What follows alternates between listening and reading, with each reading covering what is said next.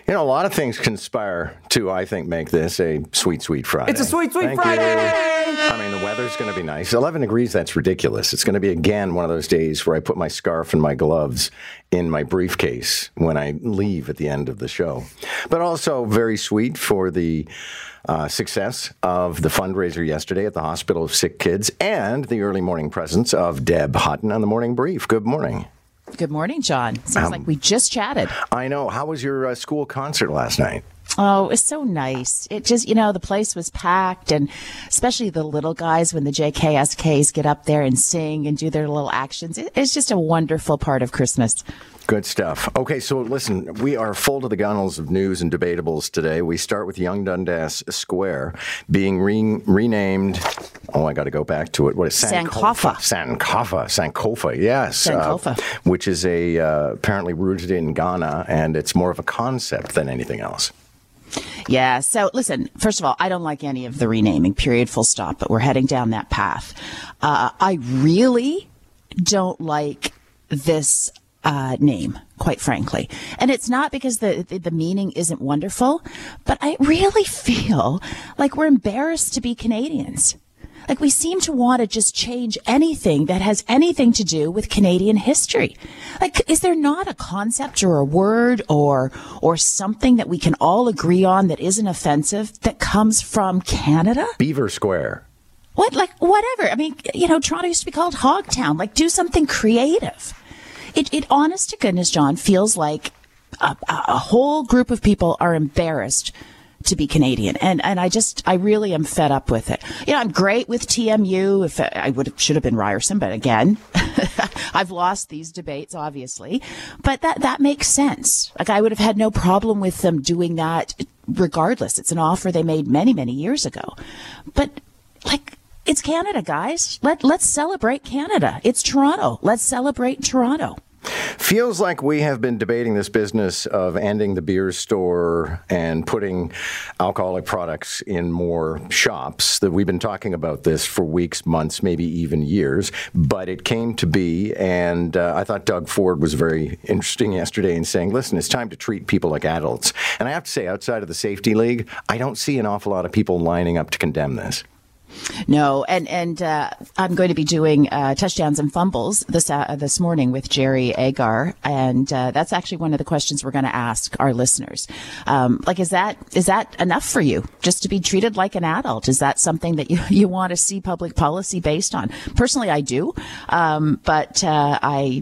listen, I would have liked the announcement to go further, quite frankly. We still are going to have the LCBO basically telling everybody, how much booze they can have. They're going to distribute to everybody. The beer store will still have its recycling program, which means you have to go to the beer store, which is obviously a SOP to get out of the 10-year deal.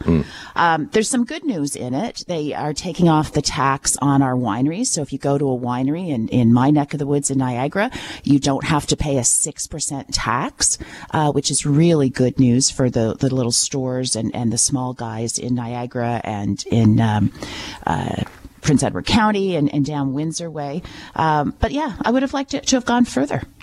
Here's one of those stories. I mean, I think everybody expects government does not spend efficiently, but this one is a bit mind-numbing.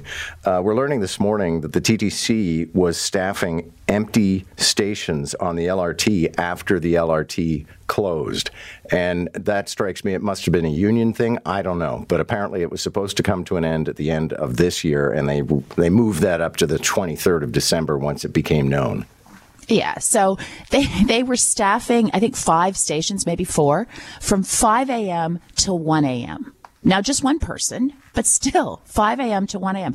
Of all of the bad customer service things that the TTC could fix, having somebody there to say, hey, you can buy a fare from us, is absolutely ridiculous. Put a big sign on the closed station and tell people where to go to get their ticket. Tell people where to go to get on a bus. Like, this is just, I think you're probably right. It is a union issue, but unbelievable. It doesn't matter how little it costs in the grand scheme of things. It's just silly. A report came out yesterday that was actually, I think, 7 or 8 years in the making, and it deals with stats that predate the ending of the practice of carding. Not surprisingly, the report finds that black Torontonians much more likely to be interdicted by police, much more likely to end up in conflict, more likely to end up being subjected to some kind of violence, and more likely to be arrested. And, well, I'll let you do your takeaway on this. Well, I mean, I don't know that there's anything that would surprise anyone out of this 6-year-long inquiry. Like 6 years, John. As you said, for a practice that has been ended. So maybe there are some decent recommendations coming out of it that the police force can use. But it just feels to me like quite frankly, not a very useful undertaking, an expensive undertaking for something that is certainly part of what we know to be true and part of what Toronto Police Services is working towards. Are they moving fast enough? I don't know. That might have been a better inquiry than this one. Yeah, I liked the interim chief. I like this current chief, but we haven't talked about this issue yet. I think probably the black community is pretty heavily invested in this. And while he's not a spokesperson for the community, he always said, John, I'm not going to do News Talk 1010 just because I'm here to talk about black issues.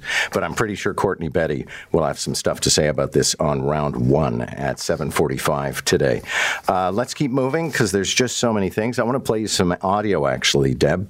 The trucker who caused the Humboldt Broncos crash was released on bail. But because he was here on, he was, I think, a landed immigrant or a landed resident, but he was not actually a Canadian citizen, the law requires that he now be deported to India.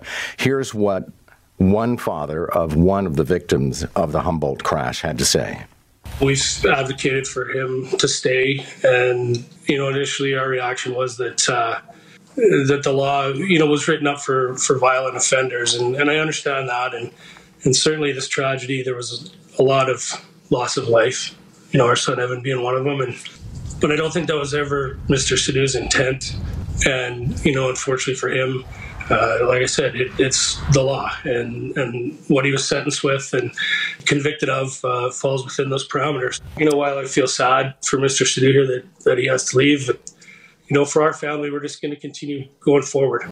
Should be noted, Deb, not all of the parents of victims are that forgiving. No, but that man's got a far bigger heart than I do. Look, the rules are the rules, and I have no problem with the rules. You come to our country, you do not get your citizenship. There are things, not that you have to, but there are things about not being a citizen of this country, and this is one of them. So I have no problem with his deportation, quite frankly.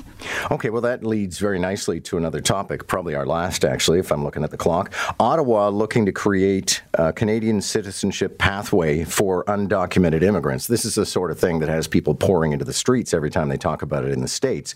In Canada, I'm not as convinced it's incendiary.